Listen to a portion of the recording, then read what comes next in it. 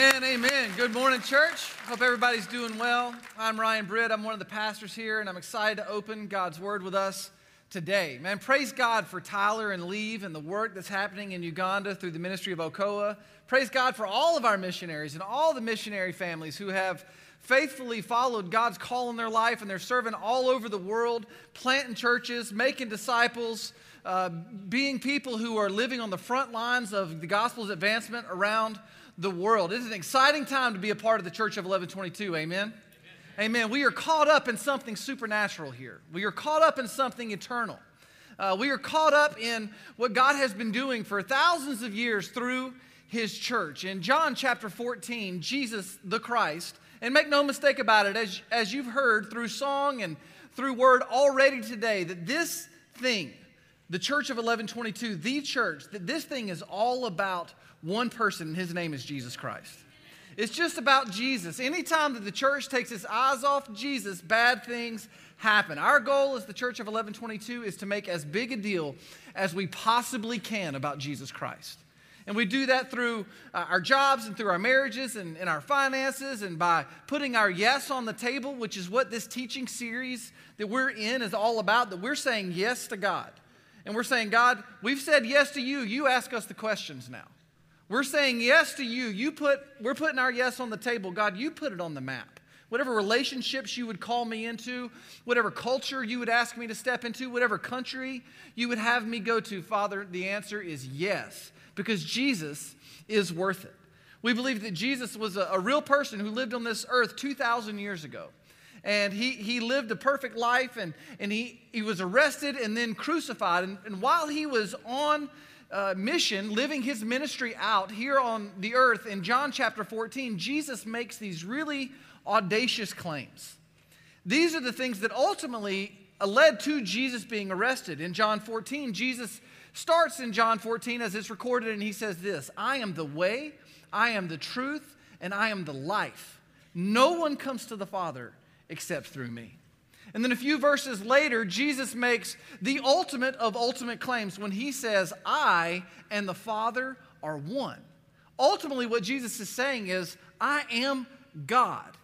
And to everybody listening to Jesus, this would have been earth-shattering that God would have flesh on, that God would be available to us, that God would be incarnate or present among His people. This Jesus' claim to be God is ultimately what turned the world against Him and led to His arrest and crucifixion. And a few verses later, after Jesus claims to be God, side note, He proved He was God when He died on the cross and He rose again 3 days later.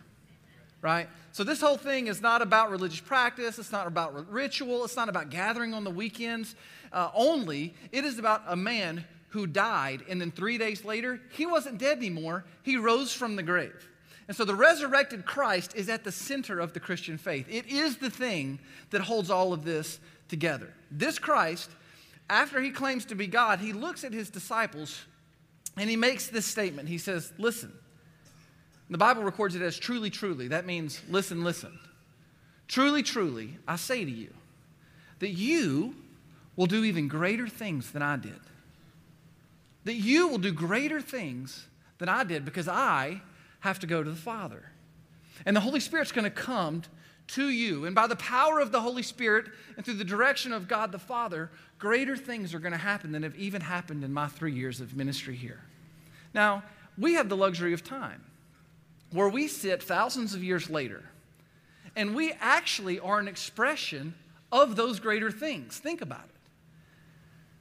A Jewish man on the other side of the world 2,000 years ago says, someday some people are going to gather around in a room, and they're going to talk about me, and they're going to make much of me, and they're going to exalt me, and they're going to give testimony to all the things that I've done and all the things that I can do, that they are going to stake their lives, not just their lives, they are going to stake their eternities on my claims and on my accomplishments thousands of years later. See, church, we are currently living in the greater things that Jesus promised. We are living in these greater things. The greater things that Jesus promised is the realities of His church. The church is supernatural. The church is eternal. And so every weekend when we gather in this place, we are reminded that there are eternal things are eternal and temporary things are temporary, and I need that reminder. I so often can get wrapped up around the axle of 401ks and what's for dinner, and I can miss out on the eternal things of God. You see, these greater things that God has been doing through his church, they haven't come without some serious bumps in the road. They haven't come without some serious opposition. That the church, even though it advances God's kingdom and with God's provision, it has enemies, it has opposition against it. And the Apostle Paul writes about these opposing forces in Ephesians chapter 6. If you have your notes, grab them. It's in there. We're going to read it together. Ephesians chapter 6. Paul writes this. He says, "For we, the church, those who follow Jesus Christ, those who have professed him as their Lord, those who are trying to practice the way of the teachings of Jesus in his life, for we, the church, we do not wrestle against flesh and blood." Maybe that's the reminder we need today. Have you ever been in that place in life where you feel like you're just, everywhere you look or everywhere you try, you're pushing boulders uphill? Just things don't seem to make sense. It just can't come together. Your relationships just seemingly don't work. Have you ever been in that place where you find yourself just very, very frustrated all the time? You got a lot of angst, you got a lot of worry, you can't really quite figure out what's going on, and in the temporary, and in the physical, you were trying everything you know to try to solve these problems, but yet, even with all of your best efforts, you were surrounded by problems with seemingly very little solutions. Maybe, just maybe, it's because the things that are working against you in your life, they're not flesh and blood things, they're not temporary things, they're eternal forces that are trying to rob God's purposes from your life.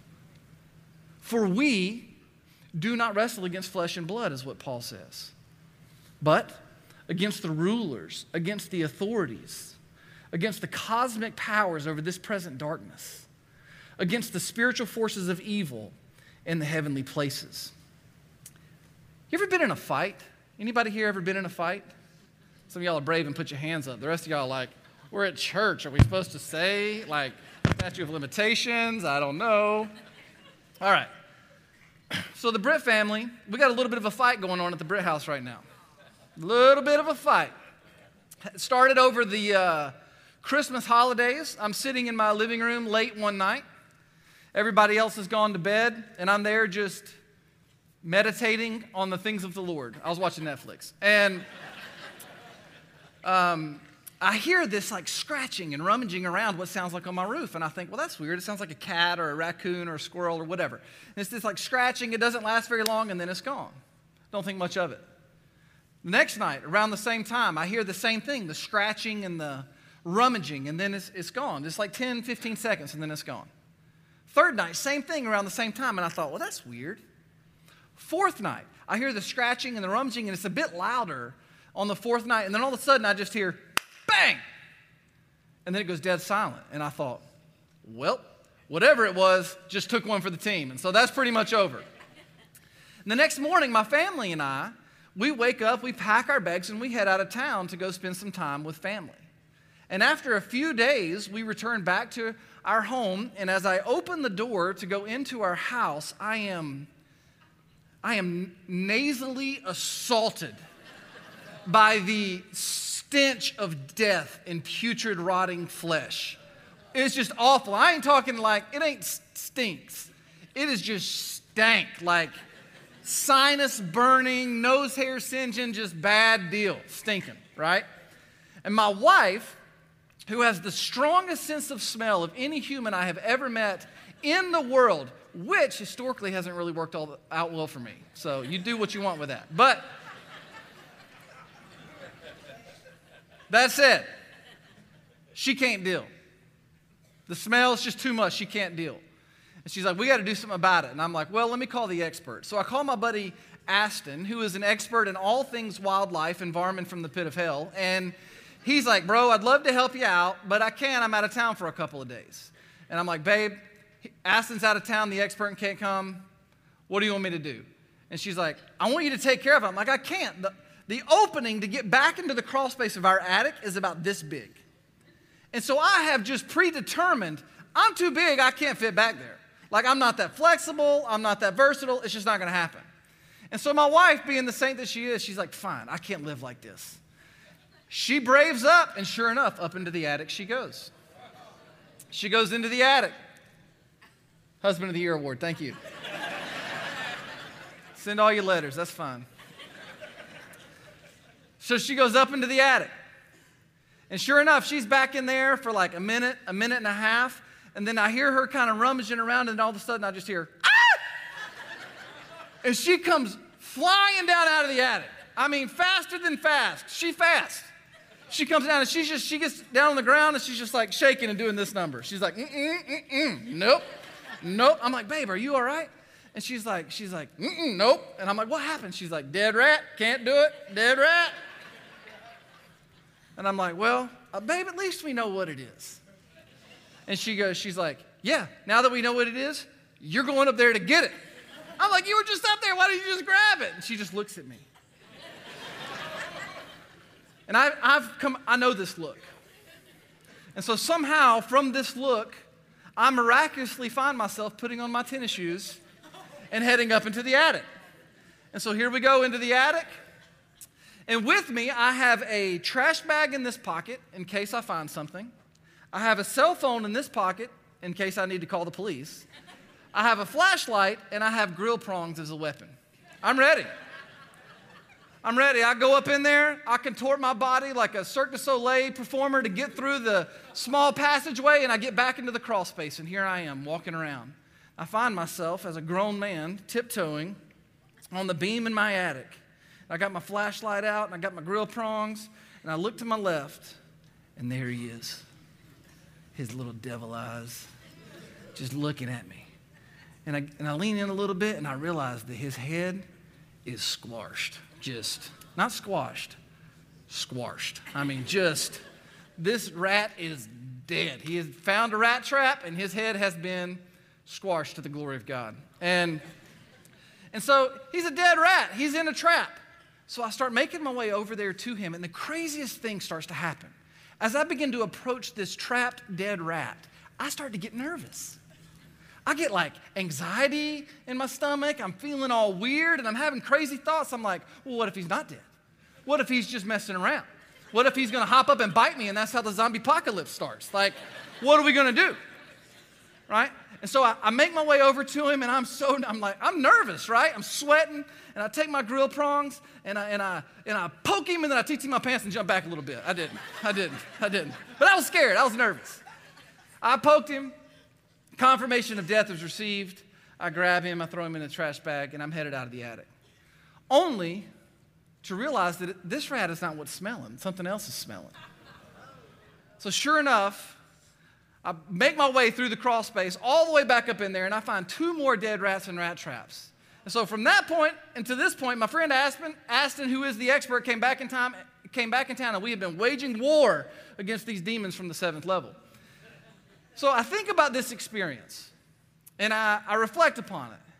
And what it reminds me of, and what it makes me think about, is often how we as believers treat spiritual things, specifically spiritual warfare.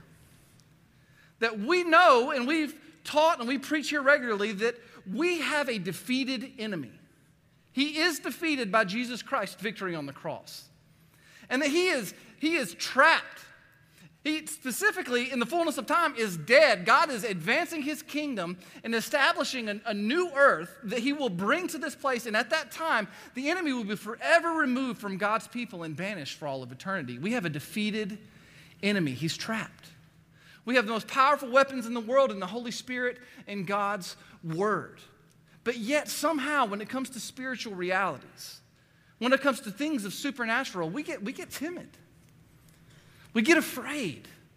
Instead of getting on the front lines in the battle of Jesus through prayer and through sharing the gospel and through advancing God's kingdom and going wherever God would have us go, we sink back into what is comfortable. Instead of stepping out on the front lines and making war through prayer and intercession and believing God that he can do miracles still and that there are greater things he's still up to, somehow, instead of living in the victory of Jesus Christ, we sink back into the comfortable things of this world. And we think, you know what? We'll just call the experts and let the experts do all the fighting, and we'll stay back here.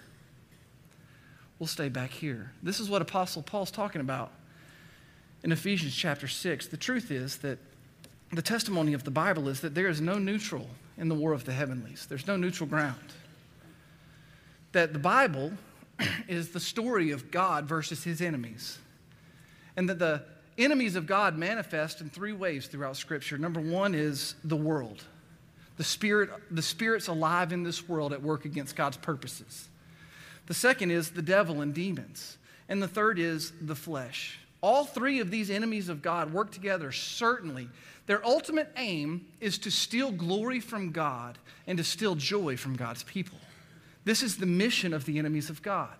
They are at work against God's purposes, they are at work against God's plan, and they are ultimately glory thieves.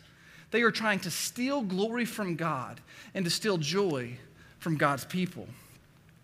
Anywhere, anything, whether it be an ideology or a person, is trying to make itself the center of attention, trying to get glory for itself, then it is operating under a different rule than that of God. This is why church planting and missionary sending, teaching series like the one we're in, visions like the one we have for this year for our church, this is why these things are so important, because everywhere in the world, people gather together and they declare the good news of the gospel of Jesus Christ, and they practice together the way of Jesus Christ. Anywhere the preaching and practicing of Jesus Christ is happening, anywhere in the world people gather to do that, they are at a kingdom outpost in enemy territory, taking back for the kingdom of God all that humanity has lost through sin and death.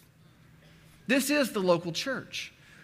This is the church of Jesus Christ. Right in the middle of this glory war is God's most prized possession, which is his church. You see, the church is a supernatural entity purposed for supernatural realities. The church is a redeemed people. It's not first a place we attend on the weekends. It's a people we belong to. So long before the church is a place that we choose to attend, it is a people that God has called us to belong to. It's supernatural. You see, the bottom line measures of success for the church are completely otherworldly. Everything inside the church doesn't make a whole lot of sense in the context of the dominant culture that we live in. The church is just different. The church has been saved and redeemed by the merciful work of Jesus Christ. The church has been purposed by God to advance his kingdom around the world, to live out the greater things that he has called them to. The church of Jesus Christ is beautiful. God loves his church. God has plans for his church. God makes a huge deal about being our dad. So for the rest of our time today, we're just going to talk about God's heart for his church, for me and for you. What God wants, the way God feels about his church, and then what that means for us as we work it out in our lives. If you have your Bibles, turn to Matthew chapter 13, verse 44. It's also in your notes. Jesus tells us a parable. A parable is a story with a point. And Jesus tells us this short parable in Matthew 13. He says this: the kingdom of heaven. Now, what makes a kingdom a kingdom? What does a kingdom need in order to be a kingdom? It needs a king, right? And so the kingdom of heaven, the king is Jesus. And so anywhere Jesus rules and reigns, then the kingdom of heaven is at work. Jesus says this: the kingdom of heaven is like a treasure hidden in a field, which a man found and covered up. Then, and I want you to underline these three words, in his joy, he goes and sells all that he has and buys that field. We're going to look at this from two perspectives. First, from our perspective. You see, from our perspective, what Jesus is doing is reminding us of the gospel's worth in our lives. He is saying that to have been given faith in Jesus Christ, to have received the gift of faith, to surrender your life under the lordship of Jesus Christ, which is to say that Jesus' way is better. Whatever Jesus says is what we ultimately want. To be given the gift of faith, to have found this, is to have found the most valuable thing in all the world. It is to have found the highest affection, the most supreme love, to have found unconditional acceptance. When we find a relationship with Jesus Christ by faith, when it's given to us and we receive it, then we have found the most valuable thing in the world. That is why Jesus says the words, in his joy. He doesn't say in his dutiful obligation. He doesn't say in his moral sense of begrudging submission that the man goes and sells everything. He says, in his joy, he goes and sells everything. Now, that sounds nice, right? In his joy. Who in here would say, I don't want joy in my life? Some of y'all may be some crotchety old you-know-whats, but for the rest of us, we want joy. We want to live with joy. It sounds nice to say in his joy. However, my testimony is that I have often found this joy as a struggle. I have often found myself in a fight for joy in my life. I believe that joy is a gift given to us that comes through the means of Jesus, certainly. I believe it is a gift of God's grace, and it comes with being a child of God in the family of God. Absolutely, I believe that, but I also believe it's something that is cultivated by us. And I can give testimony that more times than I can count and would like to admit that I have found myself in seasons of life where I am ultimately operating joylessly. King David prays this prayer. He says, restore to me, O God, the joy of my salvation. This fight for joy is something that's real in our lives, even for the most passionate of God lovers. You see, this struggle to live out joyfully, for me, it comes from bad thinking that results in bad living. So often in my life, unhealthy thinking always leads to unhealthy behavior. It just does. And I've had some bad thinking for many, many, many years. And this bad thinking is rooted in this image that I've had of my relationship with God. And I don't know if I was trained this, or I don't know if I was just taught this, or somehow I just stumbled upon it. But primarily, for years, honestly, for decades, my primary image in my mind of my relationship with God is that I've always seen myself as a tool in God's hand to be used by Him. That is my primary value to God. That I'm a tool to be used by Him however He wants to, wherever He wants to. The problem with this is that it's fundamentally flawed. And what God has been doing in my life by His grace, peeling back layer by layer by layer of bad thinking, what He has been showing me is that I am not primarily a tool in God's hand to be used by Him, but I am a son in God's family that is loved by Him. These are fundamentally different things. You see, one produces like an achievements-based existence.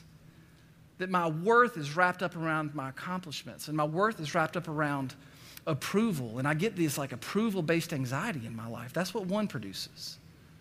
The other produces this deep desire to have meaningful, abiding relationship with my Father. One produces legalism and criticism and a life full of not good enoughs and nobody can live up, including me. The other produces the joy that comes from confession and repentance and true, authentic relationships. These things are fundamentally different. And this bad thinking that I've had, like I said, it's manifested in bad behavior. And I can sum up this joy-robbing behavior that has played out in my life time and time again in one word. One word that has consistently stolen joy from me and robbed from me what has been gifted to me through Jesus Christ. And the one word is this: busy. I'm not good at very many things, but I am a boss at making busy an identity. How you doing, Pastor Britt? Man, doing really, really good. It's busy. Pastor Britt, how are you doing? Oh, it's great, man. Things are busy. How's your family, Pastor Britt? Busy, busy, busy. Right? And busy, for me, easily becomes an identity. And instead of finding myself in an abiding relationship with my Father, I find myself on the hamster wheel of hurry, chasing the approval of man. And what God has been teaching me is that there are these things, flesh, the enemies of God, that are tempting me consistently to resist God's rhythms for living by resisting things like Sabbath, resisting devoted times of prayer, resisting alone time with God, that I am consistently tempted to resist these things, ultimately rejecting the fullness of joy in my life, and that I am so often tempted to settle for things that are temporary when eternal things are available to me. See, what Jesus is showing us in this parable is that ultimately to walk in the fullness of joy that has been gifted us through the kingdom of God, that oftentimes we have to say no to things in the temporary in order to be able to say yes to things in the eternal. So from our perspective, this is super helpful, and it's a great reminder, but also in this text is, what does it look like from God's perspective? From God's perspective, the treasure in the field is his church. From God's perspective, the treasure in the field, what he sent Jesus to reclaim, the thing he sent Jesus to find, the reason Jesus left all the glories of heaven, he left all the honor and all the riches of his rightful place at the right hand of God, he left all of that behind to step into this world to reclaim for God God's most prized possession, which is his church. If you're taking notes, the first thing you want to write down is this, that the church is God's treasure. The church is God's treasure. You see, when Jesus Christ went to the cross, he went there for the glory of God and for the joy of God's people, so that the treasure of God could live in the fullness of God's promises. It was for joy that Jesus went to the cross. Hebrews chapter 12, verse 1 and 2 say it like this.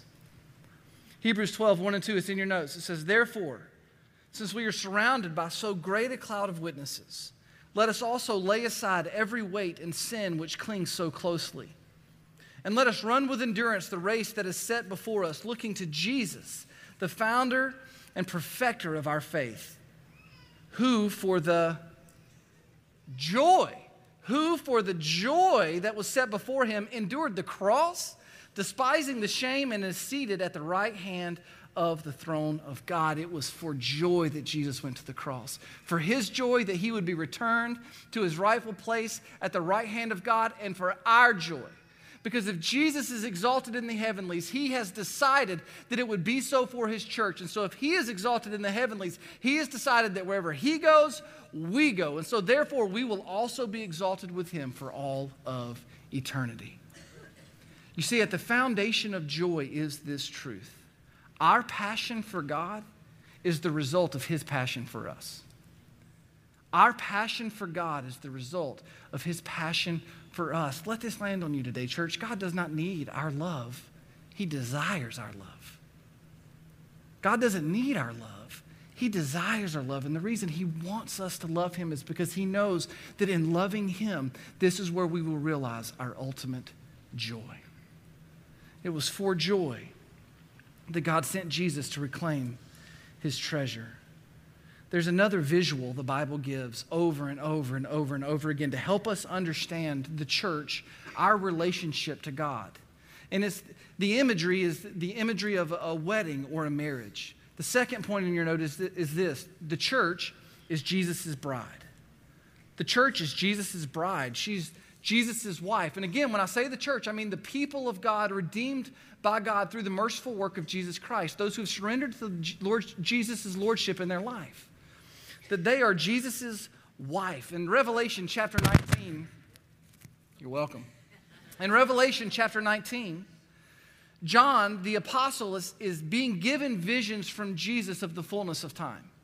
And he is showing John all things that will come. And in this vision, John sees what it's going to look like one day when all the saints throughout all of history are gathered around their king. They're gathered around Jesus being fully consummated, being fully brought back together. This means an uncontested, unattacked reality with Jesus and his church. And John writes about it in Revelation 19. It's beautiful, and this is what he says. He says, "Then I heard what seemed to be the voice of a great multitude." This is the saints, the church. "Like the roar of many waters and like the sound of mighty peals of thunder, crying out, saying this, 'Hallelujah, for the Lord our God, the Almighty reigns.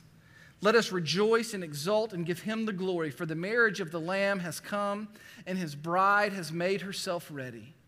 It was granted her to clothe herself. It was gifted her. It was graced upon her to clothe herself with fine linen, bright and pure, for the fine linen is the righteous deeds of the saints." Jesus has made it such that when God the Father looks at his church, looks at Jesus' wife, he does not see sinners. He sees saints who have been redeemed by the blood of Jesus. He sees people who are covered in the righteousness of Jesus Christ, and it is in this righteousness that the church does the works of the greater things. These righteous deeds of the saints that will one day be what we wear standing before our God. So this picture of marriage, you see, marriage in this life, important, certainly. It matters, certainly, but it was given to the church so that it could serve as a picture of God's relationship to his church. So marriage in and of itself is not the point, it's a picture. But marriage, as defined by the Bible, is one man, one woman, one lifetime, and it is known as a marriage, as a covenant union. A covenant union. I have entered into a covenant union with my wife, Jennifer, whom tested a little bit with that whole rat thing. You know what I mean? But I have entered into a covenant union with my wife, Jennifer. We've been married for almost 14 years. It's going pretty good. We have our days, certainly, but overall, it's going good. And after 14 years of marriage, I've learned some things. But primarily, my big takeaway so far is that marriage is a lot like golf. It's a lot like golf. Any golfers out there? All right, glory to God for you. I love some golf, man. I'm into it. It's like my hobby. I love it. I love it. I'm not very good at it. The lowest round I've ever shot is a 78. I've shot it 3 times, all at the same course on the back end of like a 3 or 4 day golf bender where I've done nothing but golf. So usually after about 100 holes in a row with nothing else, I can make a putt. And so I've shot in the 70s 3 times, not all that impressive. However, I normally shoot higher than that, but it doesn't even matter. I love golf. Here's the thing about golf. Golf is a golf course, golf ball, golf clubs, and a golfer. It's not a team activity. These are the things that it takes to play golf. All the golf courses in the world are pretty much the same. They got par 3s, they got par 4s, they got par 5s. Some are harder than others, but pretty much a golf course is a golf course. A golf ball, on the other hand, is one of the technological wonders of the modern era. What these things can do is simply unbelievable. You can hit them far, you can roll them straight and short, you can make them turn right, turn left, you can stop those things on a dime and make them come backward. It's unbelievable what a golf ball can do. A golf ball will always do what a golf ball is engineered to do, right? It does what the golf club tells it to do. And the golf clubs, they're unbelievable in and of themselves. Some of them you can hit 50 yards, 100 yards, 150 yards, 200 yards. There are some really good golfers in the world who can use one club and hit it more than 300 yards every time, right? Golf clubs, unbelievable what they can do. They're light, fast, they work. The idea of golf is that there's this little white golf ball, and you hit it with the golf club, and if that thing hits square, then the golf ball flies through the air for the glory of your life legacy down the golf course. Okay? It's not all that hard, right? Course, clubs, ball. None of those things make golf difficult. So what's the challenge?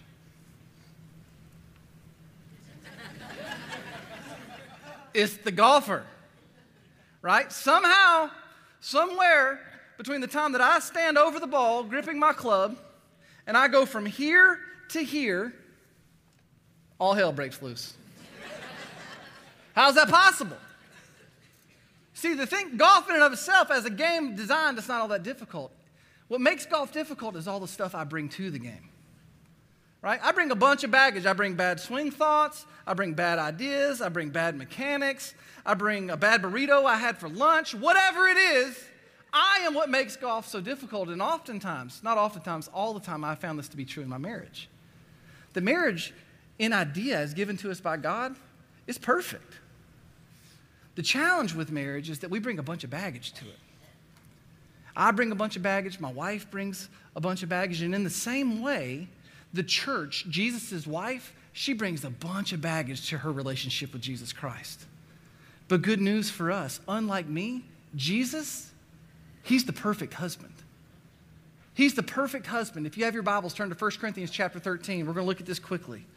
1 Corinthians 13, as pastors, we get asked to do a lot of weddings. And this chapter of Scripture is synonymously attached to weddings, where Jesus teaches us what love is supposed to look like, specifically in the context of the church, but it certainly applies to the context of marriage. In 1 Corinthians 13, verse 4, it's a pretty familiar passage. It says this: love is patient. Love is kind. Love does not envy, is not boastful, is not arrogant, is not rude, is not self-seeking, is not irritable, and does not keep a record of wrongs. Love finds no joy in unrighteousness, but rejoices in the truth. It bears all things, believes all things, hopes all things, endures all things. In verse 8, love never ends. Be encouraged by this today, church.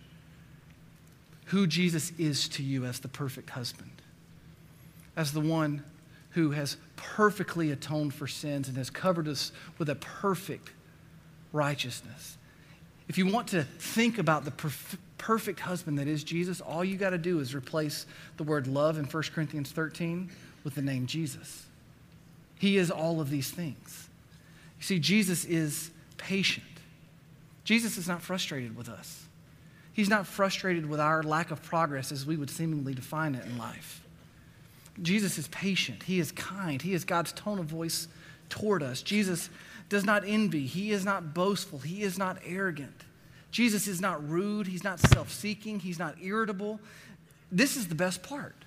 Jesus does not keep a record of wrongs. Listen to me, church. When Jesus died on the cross, he pushed up on those nail-pierced hands and feet, and he said, "It is finished." Well, he did not just forgive your sins. He removed your sins. As far as the east is from the west is what the Bible tells us, that our sins have been removed from the people who have placed their faith in Jesus Christ, his church. He holds no record of wrongs. He finds no joy in unrighteousness. That's why he came to defeat it, but rejoices in truth, which he is. He bears all things. He believes all things. Nobody has more hopes, plans, and dreams for your future than Jesus does. He hopes all things and endures all things. Jesus never ends. And so the church is Jesus' bride, and she has a perfect husband. In Matthew chapter 28, verse 19, Jesus gives his wife some instruction, a command known as the Great Commission. He says, "Go and make disciples of all nations, baptizing them in the name of the Father, the Son, and the Holy Spirit, bringing them into this beautiful covenant union. Baptizing them in the name of the Father, the Son, and the Holy Spirit, teaching them to obey all that I have commanded. And lo, I will be with you even until the end of the age." See, the church doesn't want to just walk out and fulfill the Great Commission. We actually want to see the Great Commission fulfilled. We want every nation, every tribe, every tongue, every people on this earth to declare the glory of God through the Son, Jesus Christ. We want everybody to be surrendered unto Jesus Christ and experience the ultimate joy that is found in that salvation. That's what we want. And Jesus tells us that the way that this is possible, these greater realities, these greater things, he says in Acts chapter 1, before he ascends back into the right hand of the Father, he looks at his disciples, who would be the church fathers, if you will. They would birth this movement. He looks at them and says, "You will receive power when the Holy Spirit comes to you.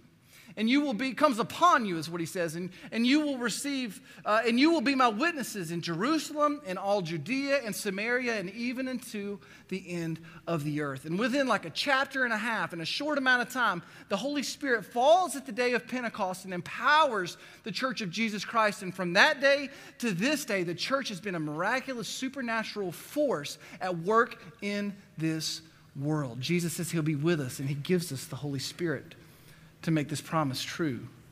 The last and final point is this, that the church is empowered by God, the Holy Spirit. The church is empowered by God, the Holy Spirit. See, Jesus says you'll receive power.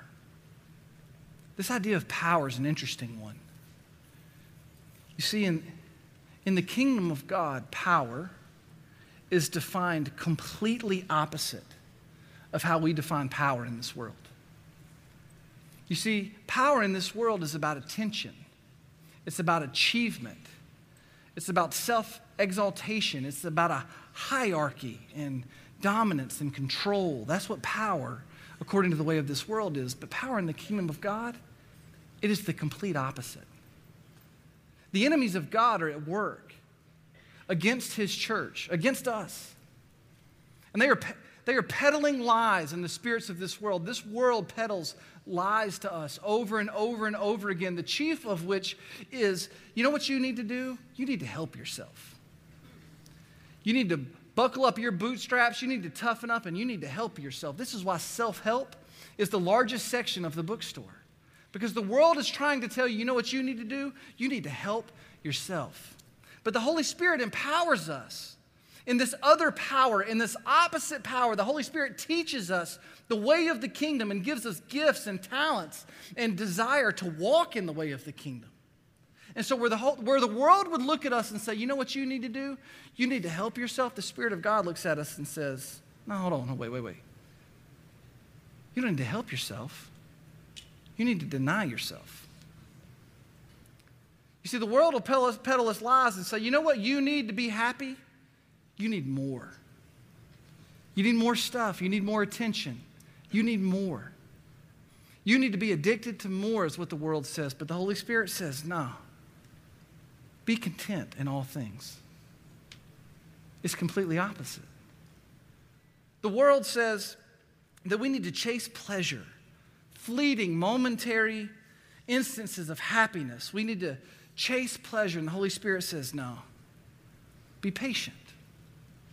Be patient, because whatever God has planned for you is better than anything this world could ever offer you. Be patient. The world says, make yourself important, be first. The Holy Spirit says, no. Don't consider yourself more important than others. The enemies of God will lie to us over and over again, and through shame and through guilt of the flesh, they will tell us that we are our past. And the Holy Spirit says, nope, you're not your past. You have been covered by the righteousness of Jesus Christ. You have been covered by the righteousness of Jesus Christ, and you have been redeemed by his blood. You are no longer a sinner, a slave to the things of this world. You are now a saint, purposed for things in the kingdom of God. The world will tell us, be busy. I've heard this one a lot. Be busy. Get busy. Busy. Be busy. And the Holy Spirit says, nah. Be still. Jesus says, my yoke is easy and my burden is light. Be still and rest in the love of God and the promises of God in your life. The world says, be comfortable. Back away from the front lines. Fall into the monotony of the temporary. Don't give your life for things that eternally matter. Stay back in the things that temporarily matter. Don't get out on the front lines. Don't make war through prayer and intercession. Don't go wherever God would have you go. Don't step into those relationships. It's going to cost you too much. It's going to be too hard. You don't have the skills. You don't have the tools. You don't have the right words to say. Don't get on the front lines. Don't walk out in the fullness of obedience to God in your life. Don't stay back in what's comfortable. The world says stay comfortable. The Holy Spirit of God looks at his church and says, no, you risk it all for the glory of God. You risk it all for the glory of God. God loves his church. God has redeemed his church. God has purposed his church. And I'll end with this. I don't know what you're facing in your life. I don't know what lies and whispers have been coming at you. I don't know what attacks have been mounting. I don't know what is happening around you, the things that you're facing. But here's what I will tell you. If you are here and you've surrendered your life to Jesus Christ and you have been indwelt with the Holy Spirit of God, here's the truth you may need to hear today. If that's you, you've been indwelt by the Holy Spirit of God, that there is no weapon formed against you that shall prosper. There is no weapon formed against you that will prosper. You have everything you need for life and godliness through God's Spirit within you. So you can walk boldly and you can walk confidently into whatever mission field, into whatever context God is calling you. You can go with confidence knowing that God, the Holy Spirit, is empowering you every step of the way. So church, we stand confident on the words of Jesus. When Jesus launched the church, he did this at a place called Caesarea Philippi, and he says these words. He says, listen, the gates of hell, with all their lies and all their devious ways and all their expertise and all their misconception and distortion, that the gates of hell shall not prevail against Jesus Christ and his church. And so we are a victorious people because our King has made a way toward victory. We love Christ, we follow Christ, and we know that we go in the same power that resurrected Jesus Christ from the dead is the same power that lives in us. Amen? Amen. If you will, at all of our campuses, stand with me. We're going to pray, and we're going to respond to Jesus, our King. We do this in worship through singing. We do this in worship through prayer. We do this in worship through giving. We give our first and our best because God gave his first and his best to us. So however God would lead you to respond, we would invite you to respond. Maybe you're here today and you, like me, have found yourself in a season that I've walked through many times where you are in a fight for joy, where you're fighting for joy in your relationships, you're fighting for joy in your finances or in your business or whatever the context is, you're fighting for joy. You've seemingly lost it. You're just surrounded with frustration. And maybe all the things that you've been trying to figure out in the temporary, maybe those are not the solutions you're looking for. And today would be the day where you would come and you would make war in the heavenlies, claiming the victory and the joy that Jesus has given you in your life. Maybe today is the day you turn your eyes to the eternal and off the things in the temporary. However God would lead you, we would invite you to come and respond to him. Let's pray together. God, I pray for my brothers and sisters. I thank you for them. Across all of our city right now, I pray, Jesus, that you would comfort us, Holy Spirit, as only you can do.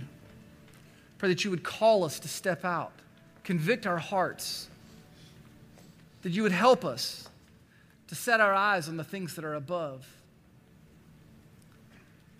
Whatever anxieties my brothers and sisters are facing, whatever worries, whatever attacks have manifested in their life, Father, I pray that right now, I pray the peace of the kingdom of God over them, mind, body, heart, and soul.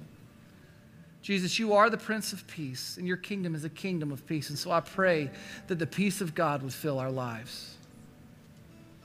I pray that as we respond to you, Father, we do so knowing that we have victory. We don't have to be timid or afraid, but we can walk in confidence, boldly approaching your throne. We thank you for sending Jesus. We thank you for setting your heart on our redemption and for making it possible for us to be in your family forever. We love you, Jesus. We pray all these things by the power of your blood. And all of God's people said, amen. Amen. Let's respond together, church.